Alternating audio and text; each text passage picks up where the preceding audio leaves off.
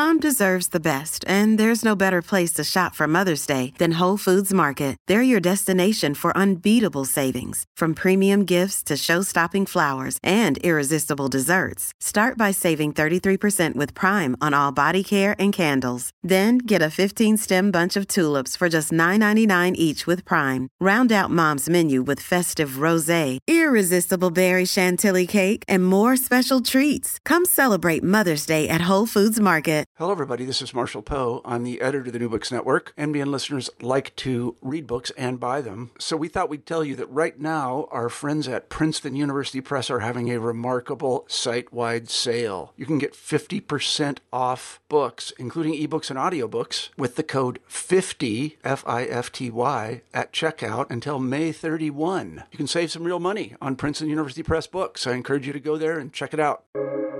Welcome to the New Books Network. Hi, and welcome back to New Books in Genocide Studies. My name is Kelly McFall from Newman University, and I'm a host on the show, which is part of the New Books Network of podcasts. And today I'm thrilled to welcome Adam Jones back to the show. Adam is professor of political science at the University of British Columbia at Okanagan, and he's an influential writer and researcher in genocide studies. Most of you have probably heard his name. He's also been a guest on the show twice before, and if you're interested in going back and hearing those podcasts, you can find those interviews on the New Books in Genocide Studies webpage. But today we're going to talk about his recent collection of writings titled Sites of Genocide. And Adam, thanks for joining us, and welcome back to New Books in Genocide Studies. It's a pleasure to be here. Thanks, Kelly. So Adam, I've asked you to introduce yourself before, and I'm not going to ask you to do that again. But I do want to ask you about a particular moment that you discuss in the introductory essay to this book. Your visit to Murambi in Rwanda. And I'm going to guess, just given what you write, that you remember that well. I'm wondering if you can tell us about that visit and maybe say something about what it says about why somebody might want to study mass violence and the challenges involved in that. Well, it's a unique site and a controversial one. Murambi is the only genocide memorial site in Rwanda commemorating the 1994 genocide of the Tutsis, where the exhumed bodies of victims are still on open display. They are desiccated corpses. They are shrouded in lime for preservation, and they have been returned to platforms in the schoolrooms where they had sought shelter on a hilltop and refuge from the rampaging Hutu militias.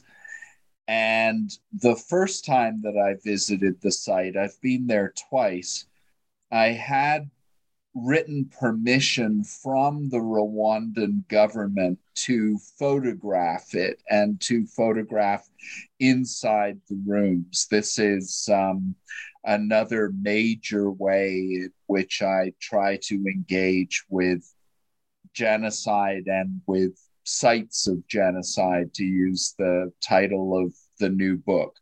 And that meant that I could proceed unaccompanied by a guide and a monitor who would, among other things, ensure that I wasn't taking photographs. So that took some time to arrange from what is effectively the Ministry of Genocide Remembrance in Kigali. And I found myself walking through room after room filled with cumulatively hundreds of bodies, and with no barrier between yourself and them. So you are literally walking around trying not to knock off limbs. And at the same time, I was trying to record the scene and interpret the scene photographically, which brings up a range of ethical questions of its own, and is also a little bit of an emotional shield in a situation like that. You know, you have something in front of your face, you have a task, a project to perform. When I was back the second time to visit that site, it was not with photographic permission, and I didn't want to photograph it any further. And I was kind of naked to the poignancy of that scene. So the camera as defense and the challenges of turning something which is so atrocious into something that is aesthetic was part of that encounter. I mentioned that the site is controversial, and that's for the rather obvious reasons that you have the bodies of victims on open display to basically be ogled by visitors. And that brings up very substantial questions. There has been a movement for some years to remove the bodies and give them a decent reburial. But meanwhile, it stands as a place that really is unique on Earth. And I don't think there is another site of genocide that brings you so directly and inescapably in contact with the reality of that mass atrocity. Yeah, I mentioned to you in an email that I've also been there, although I was there with a guide and not attempting to photograph. And what I was, without that kind of task to focus my attention on, I was really struck by the smell. Yeah. And that is startlingly different than most genocide memorials. And that kind of acrid smell of the lime, right? Yeah, exactly. It's not a smell, a smell you typically associate with dead bodies, but it is still something that kind of cements that moment into your head in ways that's not typical, and reminded me of the way in which studying genocide is often of necessity an intellectual, rational kind of enterprise rather than a sensory experience. And I wonder, you kind of hit at this, as a photographer, you are both opening yourself up to a more sensory experience than is often true, and yet doing so in a mediated way. What has that meant for you as a researcher? Yeah, it's a good question, because I travel an enormous amount, obsessively, some might say. And really, the photography is an extension of that, which is, okay, if I'm here, I might as well document it, kind of thing. But the essence of the experience is the encounter with the site and with the history as I have studied it, and with the smell of the air. For some reason, I find it difficult to kind of cement, as you said, or actualize the reality of these events, these processes, without some kind of totemic or talismanic visit and immersion in the physical spaces connected with them. And some of those sites, I mean, Murambi is one thing, and it's very unusual to have the actual physical evidence of genocide visible to you. Normally, it's a process of kind of reconstruction from what you're seeing and what you know of the context. A good example of this is the ruins of the old city of Van in eastern Turkey, which was a scene of Armenian resistance to the genocide in 1915, and subsequently was utterly razed to the ground. I mean, to rubble with a couple of mosque minarets still standing, but that's it. And the city was rebuilt several kilometers away.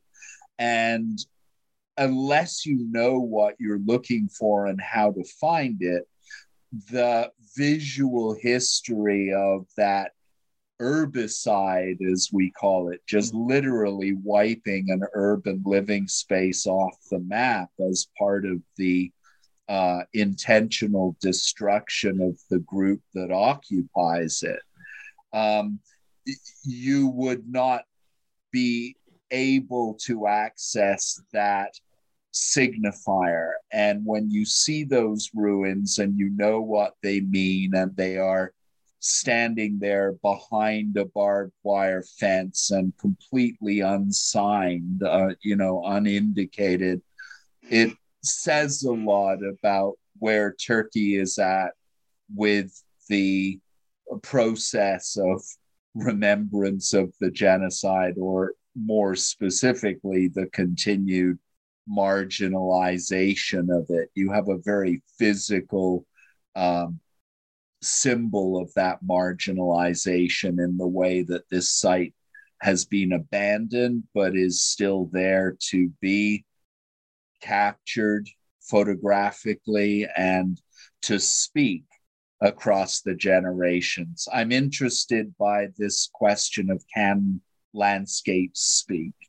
How do they speak to us? How do sites of genocide on those landscapes communicate something vital to us? And I've personally always found it a really important part of anchoring my own studies in the field.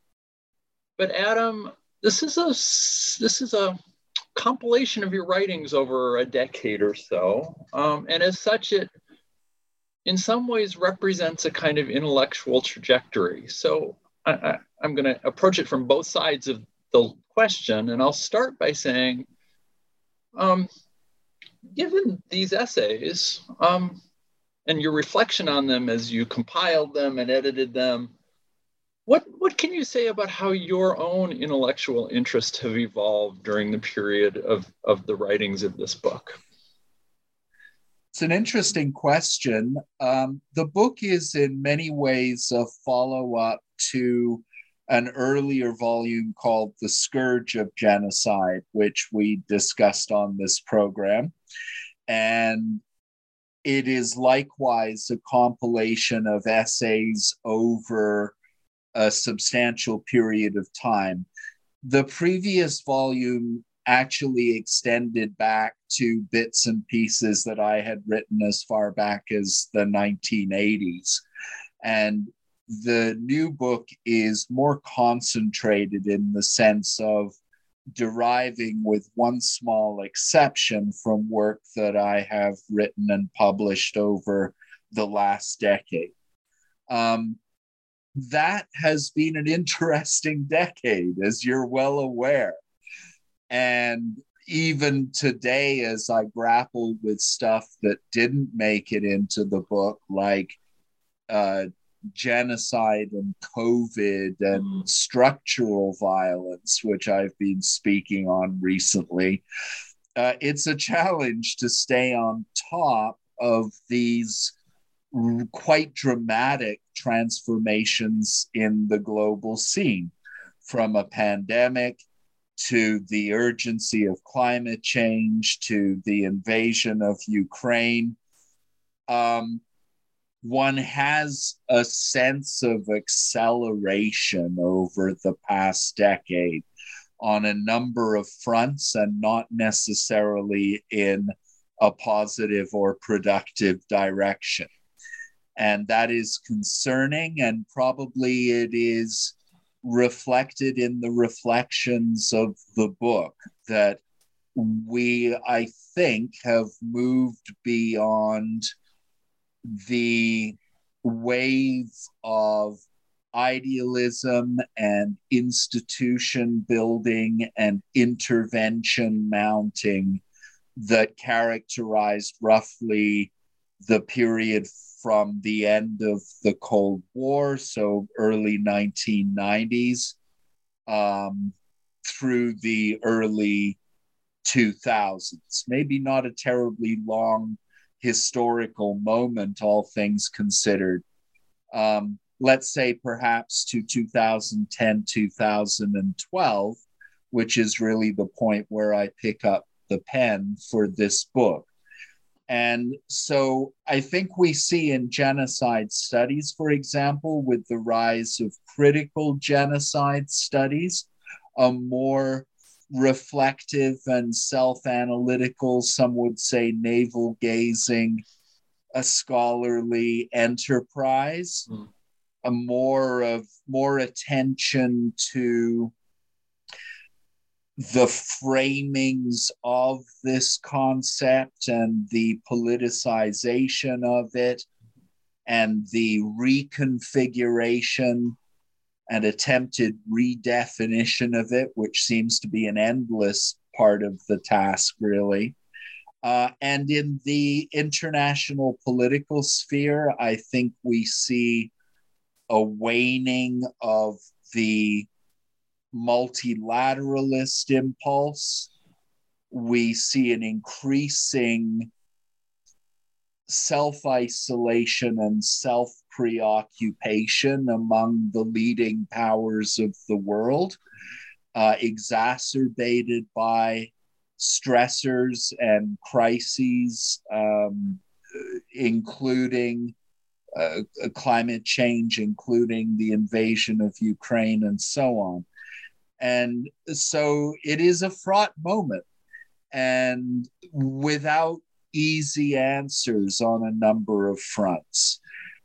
Now, genocide studies, I think, partly because it's so protean and the concept is such an essentially contested concept, has never really settled down into dogma.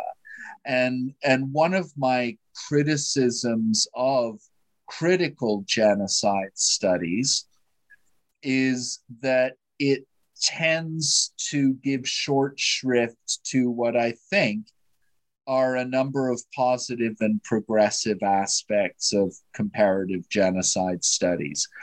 It has been a very questing field of inquiry.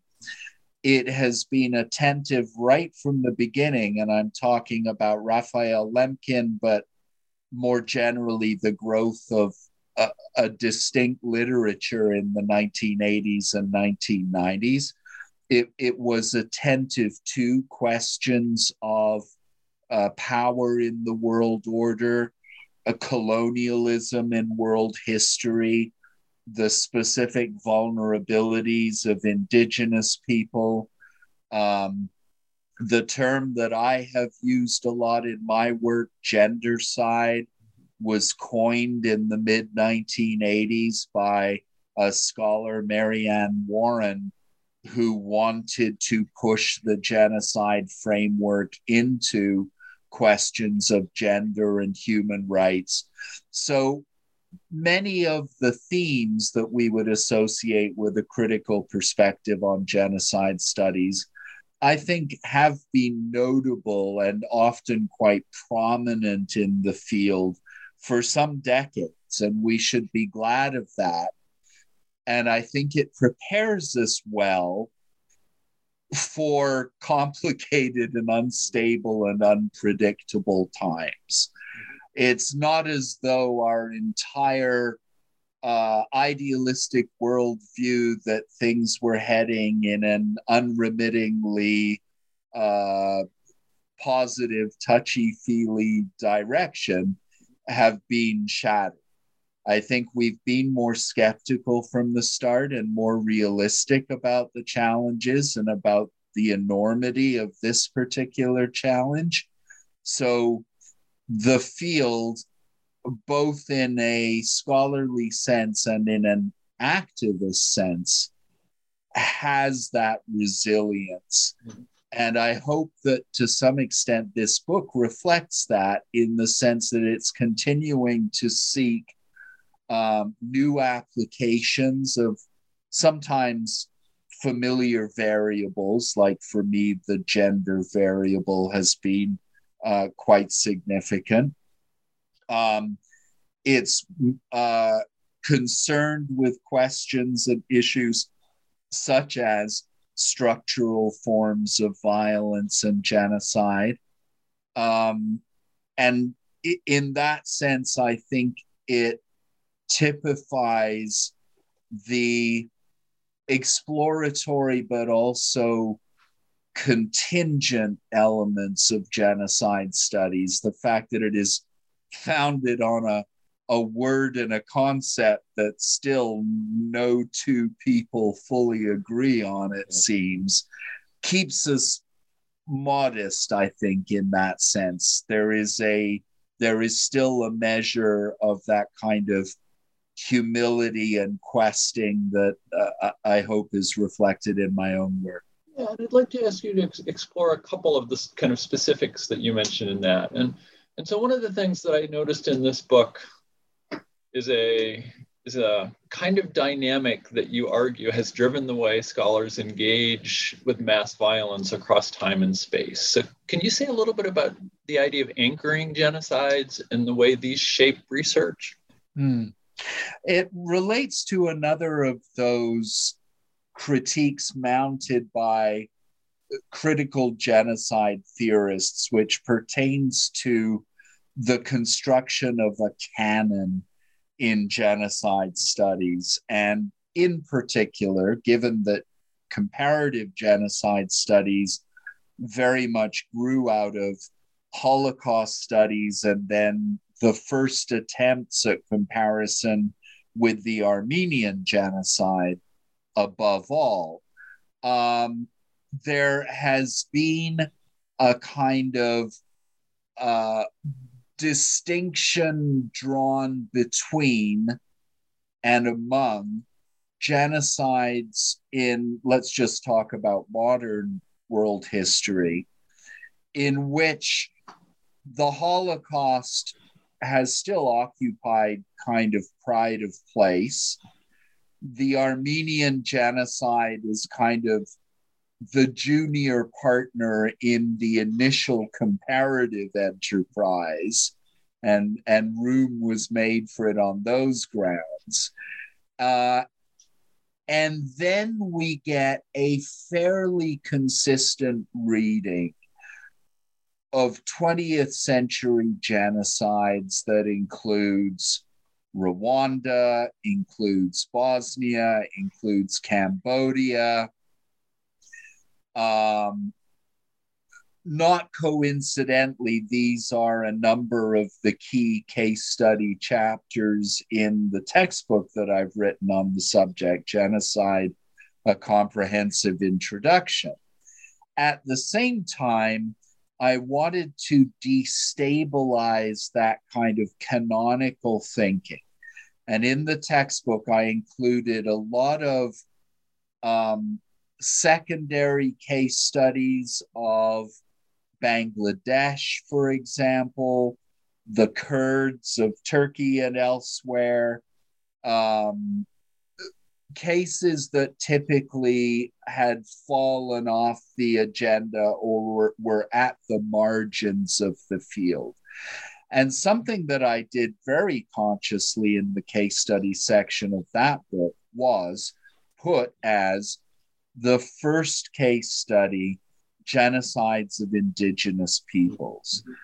And then proceeding more or less chronologically, including the Ottoman destruction of Christian minorities. So framing that as something more than the Armenian genocide, bringing in the Pontian and Anatolian Greeks and the Assyrian populations, trying to make that discussion more inclusive. Stalin and Mao as a chapter unto themselves, and then the Jewish Holocaust and the Nazis' other victims. So to some extent, it contextualizes, some might even say relativizes, the case that has kind of been the anchoring case in genocide studies. That term anchoring genocides is kind of wrestling with the fact that, as can be seen in the evolution of editions of my textbook, I had a chapter to start with through the first two editions called Holocaust in Rwanda, which was itself a somewhat provocative title because it was using the language of Holocaust in relation to a non-Jewish case. The most significant structural change that I made in the last edition of that textbook was to reconceptualize that chapter as genocide in Africa's Great Lakes region from 1959, which, as you can see, is a substantially broader framing in which the Rwandan genocide of 1994 assumes a kind of anchoring place. The argument is that there is something about particular genocides, their scale, their severity, the proportion of the targeted group that is destroyed, and other variables that warrants them to some degree being highlighted in the analysis, right? So you can talk about the Nazi crimes, as I do, on an epic scale and against a whole range of groups, as Raphael Lemkin spoke about at the time. But it's also legitimate to focus on and highlight the Jewish Holocaust because of its scale, its systematic nature, its industrial character, the massive proportion of the victim group that was murdered, and so on. And you can make similar arguments regarding the specific Tutsi genocide of 1994 in Rwanda, the Armenian genocide during the late Ottoman period, and we could cite a number of other cases. So I argue that there's been a kind of emergence in genocide studies of a trend whereby you have an anchoring genocide of that type, and then you have a kind of ink blot effect. I probably am mixing my metaphors a bit, but the idea is that from that initial locus of scholarly attention and activist attention and trials in the legal sphere, you know, the sort of things that generate the media attention that results. There are a lot of factors that contribute here.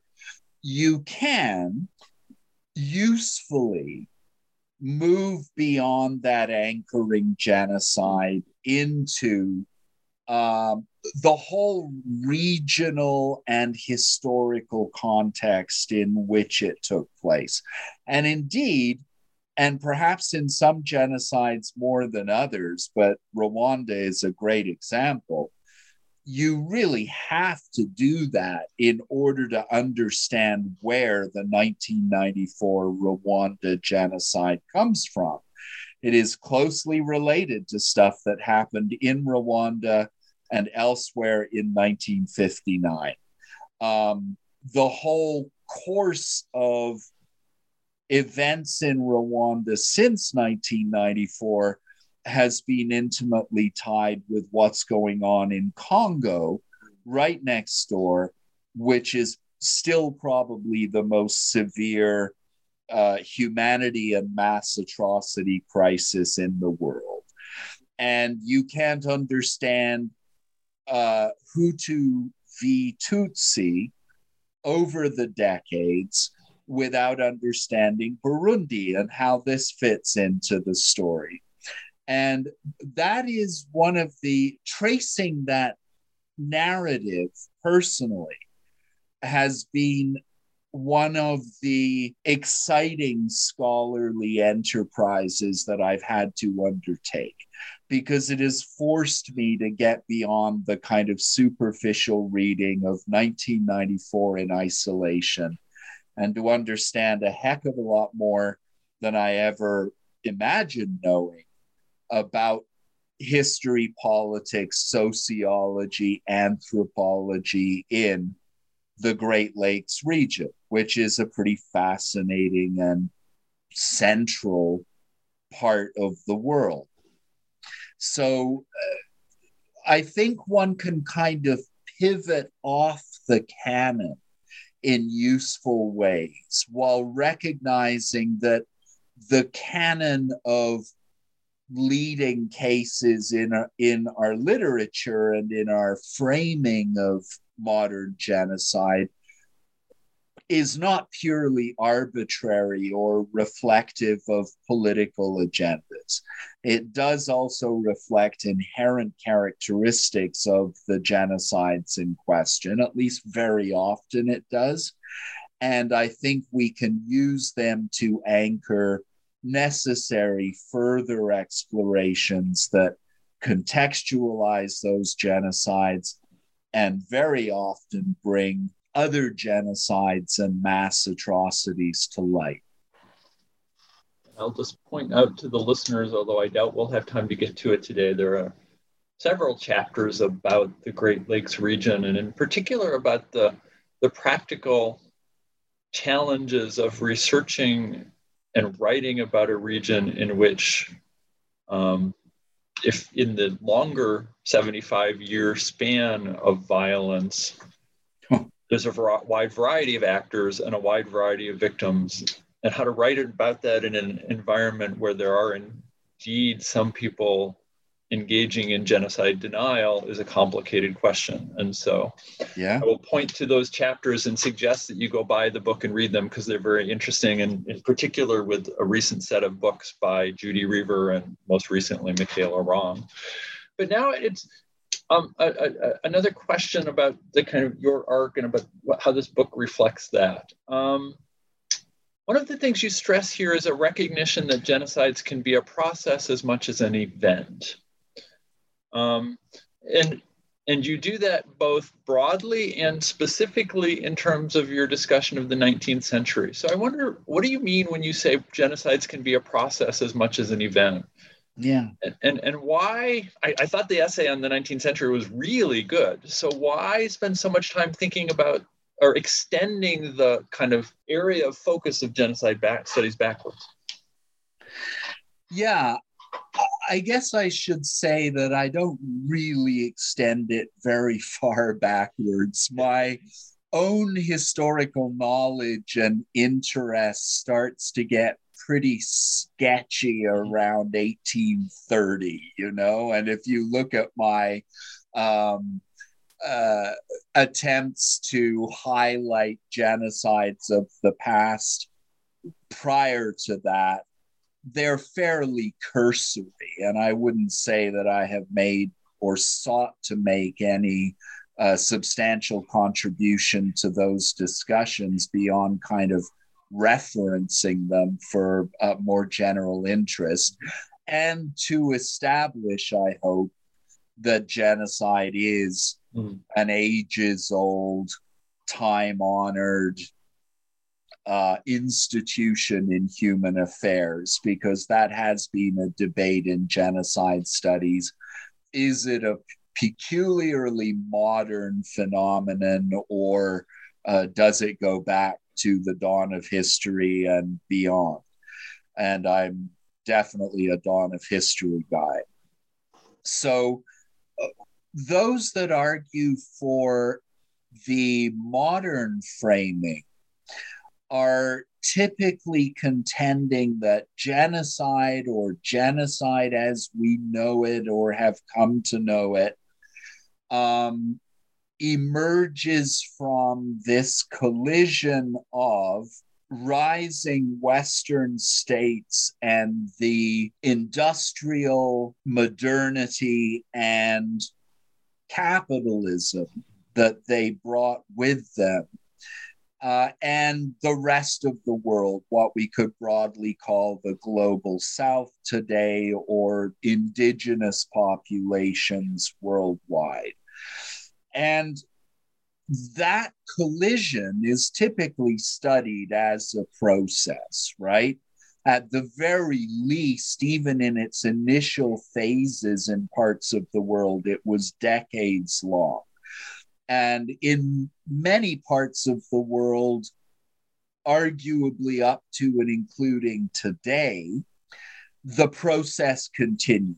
The process of imposition of the invaders or colonizers' pattern of life and pattern of subsistence on indigenous populations, the claiming of indigenous resources, the economic and political marginalization of indigenous peoples. Many people would argue, and many scholars have argued, that you can trace a direct line from the original point of collision through to the situation and status of indigenous peoples around the world today. Now, I mentioned that that is something that in comparative genocide studies has long been unusually attentive to. From Raphael Lemkin on down, Raphael Lemkin's early investigations often involved indigenous peoples, as we would call them today, in Tasmania and elsewhere. He was very sensitive and attentive to that, and again, unusually for his time. And one sees early in the comparative genocide literature critiques that are very much focused on the status of indigenous peoples. I think of Ward Churchill's book, A Little Matter of Genocide. And the subtitle of that is, if I remember correctly, Holocaust and Survival, is it, in the Americas, 1492 to the present. And that subtitle kind of conveys the processual thinking, and not a process in that case that has terminated. So how do we approach that question of indigenous genocides? I think that has been a challenge from nearly the outset, and the broad recognition has been that they don't look like the Jewish Holocaust, right? They don't look like the Rwandan genocide. There may well be phases or locales where very similar patterns prevail, slave labor or massacres on an immense scale. But when we talk about that genocide and those genocides, we talk about them as extended processes, even in the most minimalist framing. And by a maximalist framing, they're lasting hundreds of years, right? And so that's something that genocide studies has to wrap its mind around. In the case of the chapter on genocide in the long 19th century, which is an interesting kind of imposition of a historical scheme onto genocide studies, and a worthwhile one, because there are skeins of connection throughout that whole period related to the rise of modern capitalism and colonialism and industrialism, the expansion of the West as a global force. And one of the questions I ask in that chapter is, well, what were the motivations? And unless you can really see the processes, I don't think you can understand the motivations, and I don't think you can understand the specific form that genocidal intent takes, because it is much more of a structural and societally embedded intent than a functionary who wakes up in the morning and goes to do his work in the gas chambers, right? It is embedded at a different level, reflected in different ways, and produces destruction and mass mortality by different means, typically. So engaging with that, I think, is necessary if we're to do justice to indigenous peoples and other cases of genocide and understand their motivations. And honestly, Kelly, the more that I dig into the motivations underpinning genocide, the more I'm convinced that they are not rocket science, right? That things like greed and narcissistic ambition and fear and security questions, as Dirk Moses has highlighted in his recent work, I think over highlighted actually, but that's another question.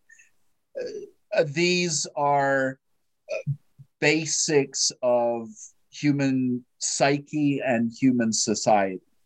I think it's one of the reasons it's useful to carry the study of genocide thousands of years back into the past. Human nature has not changed a lot. Nation building and state building and empire building haven't fundamentally changed a great deal. Making has a different face, but is also in many ways recognizable as part of an institution, also going back thousands of years. So our extending of the temporal frame of genocide and an increasing sensitivity to the way that it may work itself out as a process which typically implies systemic and structural features, right? That's typically where it's embedded if it's going to endure over time, and if you're going to see like actions and like policies inflicted so that you can say that this is a process. That kind of flexibility and subtlety is increasingly evident in the field and also in my own work, I hope. I will say any academic who's been in academia for a while is now shuddering, because by saying that this is not rocket science, you are constantly depriving deans of reasons to support your research. But doing something about it is the challenge and is the complexity and the frustration. The motivations, I think, are not that difficult to read.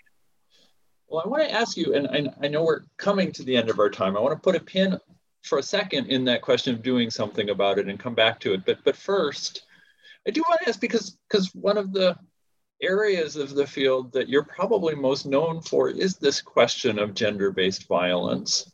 You have several essays in this book around that, or focusing on that. So I wonder, how have your, or maybe let me rephrase that, in the decade or so from which these essays emerged, how have your interests in this evolved, or what have you learned about gender-based violence that has maybe moved you in a different direction, or what can you say about this based on kind of this decade of thinking and writing and researching? Well, and decade of evolution in gendered processes. Mm-hmm. And the structural and systemic aspect of this is not only important when it comes to recognizing genocides or gendercides, mm-hmm. but also in recognizing progress. Mm. And I would mention one thing that has happened in the last 10 years that pretty much flew past everybody's attention.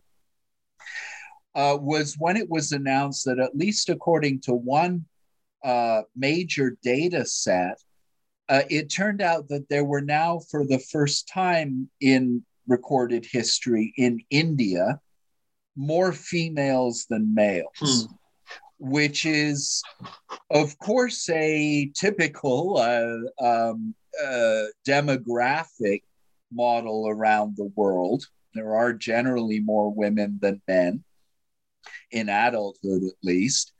In India, of course, and in other countries where there has been gendercidal persecution of women and girls and infant girls, the demographic ratios have for a long time been skewed. And if that data is reliable, it suggests that a truly dramatic and revolutionary transformation has taken place in what will soon be the most populous country on the planet.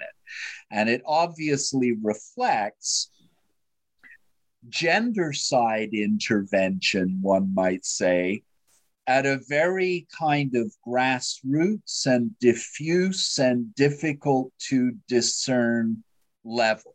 It has a lot to do with changing societal attitudes. Those changing attitudes have a lot to do with the growing economic and educational presence of women in Indian society, and therefore the greater value that families are likely to apply to girl children, etc. And with all of those structural and processual forms of genocide, and gender-based atrocities, I think, are notably structural and notably processual and have been around for thousands of years in many cases. It is a reminder that we can see very dramatic advances, very broad-based interventions that don't amount to sending in the Marines or the peacekeepers, but produce consequences, fortunately in this case positive ones, that impact millions or tens of millions of lives. Much more dramatic, successful interventions than we're used to thinking of as genocide interventions, right? So in some ways, my thinking about gender has deepened in that structural sense and also in a programmatic sense, that a lot of this will be addressed at a grassroots level by hundreds of millions of people just learning to think differently, and governments that are supportive, and resources that are available, and NGOs that are active, and religious figures that are speaking out. You know, there's a whole range of contributors to this kind of norm transformation. But it can be accomplished, it can be dramatic, and it can sometimes be taking place at such a grassroots level that we barely even notice it. We should notice it, we should celebrate it, and we should learn from what is producing those kind of dramatic positive results in a historically very restricted period of time. So thinking about gender and the atrocities associated with gender in that structural sense, and as something that we can shape every day in a way as simple as how we think about others and the lives and experiences that we prioritize. I think much the same argument can be extended to Indigenous peoples and their continuing struggles for recognition and justice and restitution. Much the same argument applies. And then I guess what I find myself doing, and sometimes tying myself up in knots as a result, is applying these frameworks to emerging cases. How does gender and atrocity play out vis-a-vis the Rohingya or vis-a-vis the Uyghurs in China? What is my responsibility when we see, since I've done a lot of work on war and violence and masculinities, when we see forced conscription of young men in Ukraine and restrictions not only on their ability to leave the country and seek refuge, but even to move around from city to city within the country without being registered and monitored and getting official permission and so on. Something which sets off warning bells for anyone that has studied, mass conscription institutions and the often very destructive gendered impact that they've had. On the other hand, I am a staunch supporter of Ukraine's right to national independence. I will actually have a Ukraine-related photo on the cover of the next edition of my textbook by coincidence, as it happens. And I've traveled repeatedly in the country for extended periods. I feel a very visceral sense of connection to it. And I know that if any effective military resistance is going to be mounted, men of a particular age are going to be essential to it. And so these are quandaries, and recognizing vulnerabilities as a result of the research that I've done, but then also coming up and against and confronting the ethical quandaries and political realities of a given case is a task that I think will never end. So a certain evolution in my broader thinking, but really by this point, it's another thing that I don't consider to be particularly rocket science-like, although you can cover it with a lot of postmodern jargon to make it look very complicated. Again, when it gets right down to things like, for example, negative or demonizing portraits of women/females or men/males, these kind of paradigms are very deeply embedded in histories and cultures. They go back a long way. So that brings me to a quote that you have in the book where you suggest that genocide scholars, quote, have as much in common with physicians as they do with historians, sociologists, and moral philosophers, unquote. So we have a number of graduate students or early career professionals who listen to this podcast. Do you have advice for people who are interested in this discipline and what they might do with it? What does it mean for a graduate student to be in a field where they have as much in common with physicians as historians? Well, maybe it's worth extending the comparison a little bit further. My partner, for example, is a pediatric neurosurgeon in Mexico. My genocide textbook is dedicated to her, Griselda Ramirez. And she has been a constant source of inspiration and often awe at the kind of tasks that she undertakes on a daily basis, whether it's opening up an infant's brain and taking out a tumor, or speaking with parents of a young child and saying that there's nothing that can be done. And both of which I find kind of professional and emotional experiences that are well beyond anything that I, as an academic or as a traveler and a photographer or whatever, are experiencing. Much more hands-on, much more consequential, a lot more challenging.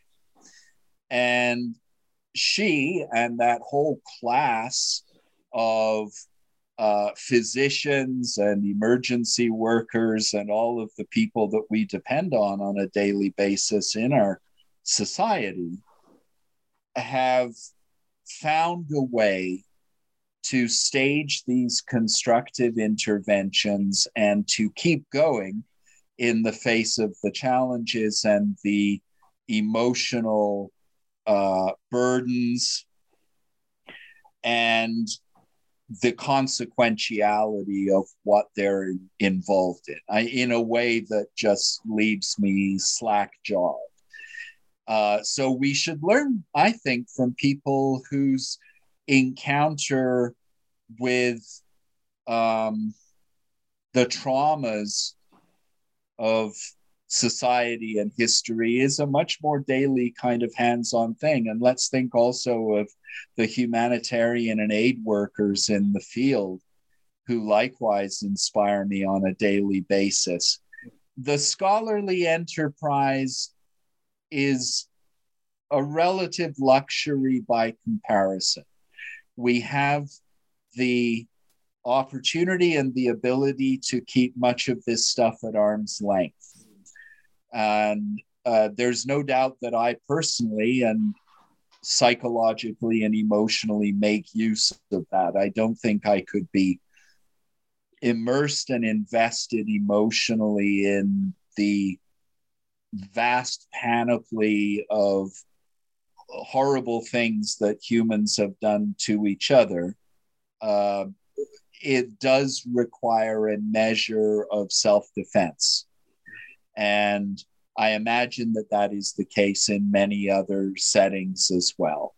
And I think that probably one of the things that keeps people going in those other professional contexts is the knowledge that they are making a difference. Mm. They are not always or even consistently able to make a difference or to make a decisive positive difference, but they are able to see also in a hands-on way the constructive consequences of their actions. We have a bit of a different challenge. We have a more luxurious setting for those interventions, but we also have a more challenging time seeing the positive consequences of them. Certainly on any kind of geopolitical scale, how can you ever make a connection between some effort that you have made and some output at, in world politics or genocide prevention? So maybe the challenge there too is to look for things in our more immediate environment. The personal is political to a certain extent. Whom can we enlighten? Whom can we help? For example, are there refugees from this horrible situation that we can assist at a local level? There are very often local interventions that can directly affect people's lives and give you a sense that you are making a difference in that regard. And recognize also that you are not likely to see direct large-scale consequences from your actions alone. Maybe you'll be able to look back in 15 or 20 years and say, hey, the movement that I was part of actually did a lot of good things. But you're going to have to find a way on a day-to-day basis, I think, to inspire you, to give you that sense of constructive intervention and to allow you to make meaningful changes rather than simple intellectual explorations. You've been very generous with your time. I always end with the same question or two, and they should be quick, but I hope, but we'll see. So first, I wonder if you'd suggest one or two books that have been influential in moving the field of genocide studies forward in the decade encompassed by your own book? Wow. I can certainly think of a few. In the field of Holocaust studies, reflecting the way that it has shifted towards, first of all, a more Eastern locus, Russia and Eastern Europe fundamentally, partly with the opening up of the archives following the fall of the Soviet Union. But a book by Waitman Wade Bjorn, spelled Beorn, called Marching into Darkness. And its subtitle relates to the Holocaust in Belarus. And I just remember reading that monograph. It had something of the same impact on me as reading Browning's book, Ordinary Men, which is focused on very similar events and in somewhat similar locales. Belarus as the kind of heart of the bloodlands, as Timothy Snyder calls them. And he just did very original archival research that reconstructed the killing rampage of a Wehrmacht division, and thereby further eroding the myth of, the Wehrmacht soldier as somehow standing apart from the atrocities of the Einsatzgruppen or so on, which is an important advance in our understanding of the Holocaust and its dynamics. So it moved the field of Holocaust studies further in the ways that I mentioned. It, like Browning's book, I think has embedded itself in comparative genocide studies. And I just found it very difficult to put down. A book called Learning from the Germans by Susan Naiman. I don't know if you've read that, but it's an engagement with sort of post-Holocaust memory and a distinctive reading of that. I could mention Robinson's book, The Killing Season, about the Indonesian genocide, which is a good example of a case that is being kind of resurrected for contemporary. Maybe let's go with that. Maybe I'll mention Robinson there, unless you have any strong preferences. Nope, that's fine. Okay, so I'll just come in back in with another book that I'd mentioned. Okay. Another book that I'd mention would be by Jeffrey Robinson, who's the author of a quite heart-pounding volume on the events in East Timor in 1999, when that country had achieved its independence after considerable violence. He wrote a book titled, in quotation marks, "If You Leave Us Here, We Will Die," which was a quote from an Timorese displaced person in the UN facilities in Dili.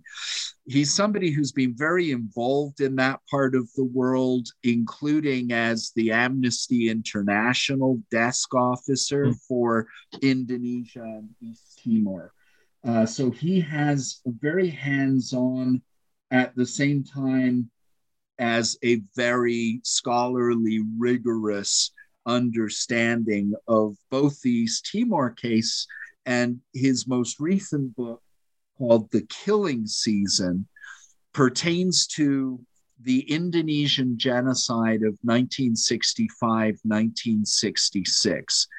And I mentioned that case and Robinson's book because it's a good example in genocide studies of the way that particular genocides are incorporated into the canon, others are excluded, and sometimes those more marginal cases establish themselves in the mainstream. Sometimes they do that and then fall out of the mainstream again. It's a strange proceeding, but the case of Indonesia is one of those that in the past decade that I've been writing this book has moved somewhat to the forefront from being a case that few people had ever heard of, or being viewed as just a case of a political crackdown in an authoritarian state. Robinson reflects that literature by conceptualizing it as genocide. He explores the framing and application of the concept in a methodical way. We have also seen, and he also addresses, a kind of people's tribunal established to get to the heart of this state-sponsored and state-organized campaign of killing of members or alleged members and sympathizers of the Indonesian Communist Party. This is one of the reasons it had difficulty establishing itself as a case of genocide. The vast majority of the victim group were defined in political terms. And that has long been a stumbling block since political groups aren't protected under the United Nations Convention. So Robinson and many other scholars addressing many other cases, including other scholars I could mention on the Indonesian case in particular, have in some respects resurrected such historical events for a contemporary audience.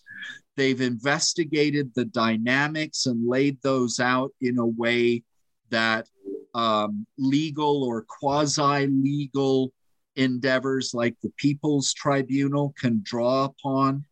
They stand, I think, with survivors and descendants of survivors in Indonesia in calls for recognition of the genocide, study of it within Indonesia, media attention to it, and restitution for it.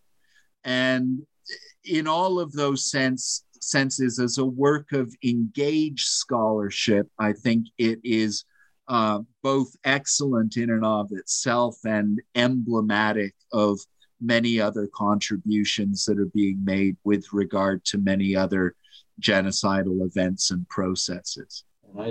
I wholeheartedly encourage the audience to go out and read those books.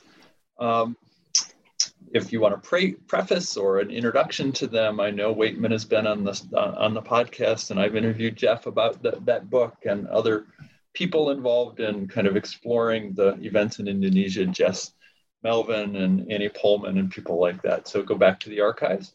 But right now we've been speaking to Adam Jones about his book, Sites of Genocide. Adam, what are you working on next? I am finishing up the 4th edition of my textbook, which I do hope, and my publisher earnestly hopes, I will have out of the way in the next 4 to 6 weeks. Mm-hmm. I will then probably take a break. And I am contracted with Routledge to do a shorter volume called Studying Genocide, which will engage in a more direct way with the specific challenges of pedagogy and learning around genocide, some of the hopefully effective tools of genocide education, and hopefully be a resource for educators and students down the line, and will not be 900 pages long. So that's the textbook, I should add. Sites of Genocide, the volume we're discussing, is a much more manageable 270, I believe. So I do think it represents a pretty good overview of where my thinking has been at in diverse areas, and is also a quite useful and accessible overview of some of the core debates in genocide studies moving forward. Well, I will take note of your pledge that the new Routledge book will be less than 900 pages, which I suspect the editors will also be glad to hear. And And I will express my hope that you'll come back and join us again on the podcast when the book is published and talk about it. But until then, thank you so much, Adam, for talking to us. And I hope that you have a great rest of your summer. Thank you very much. Likewise, Kelly.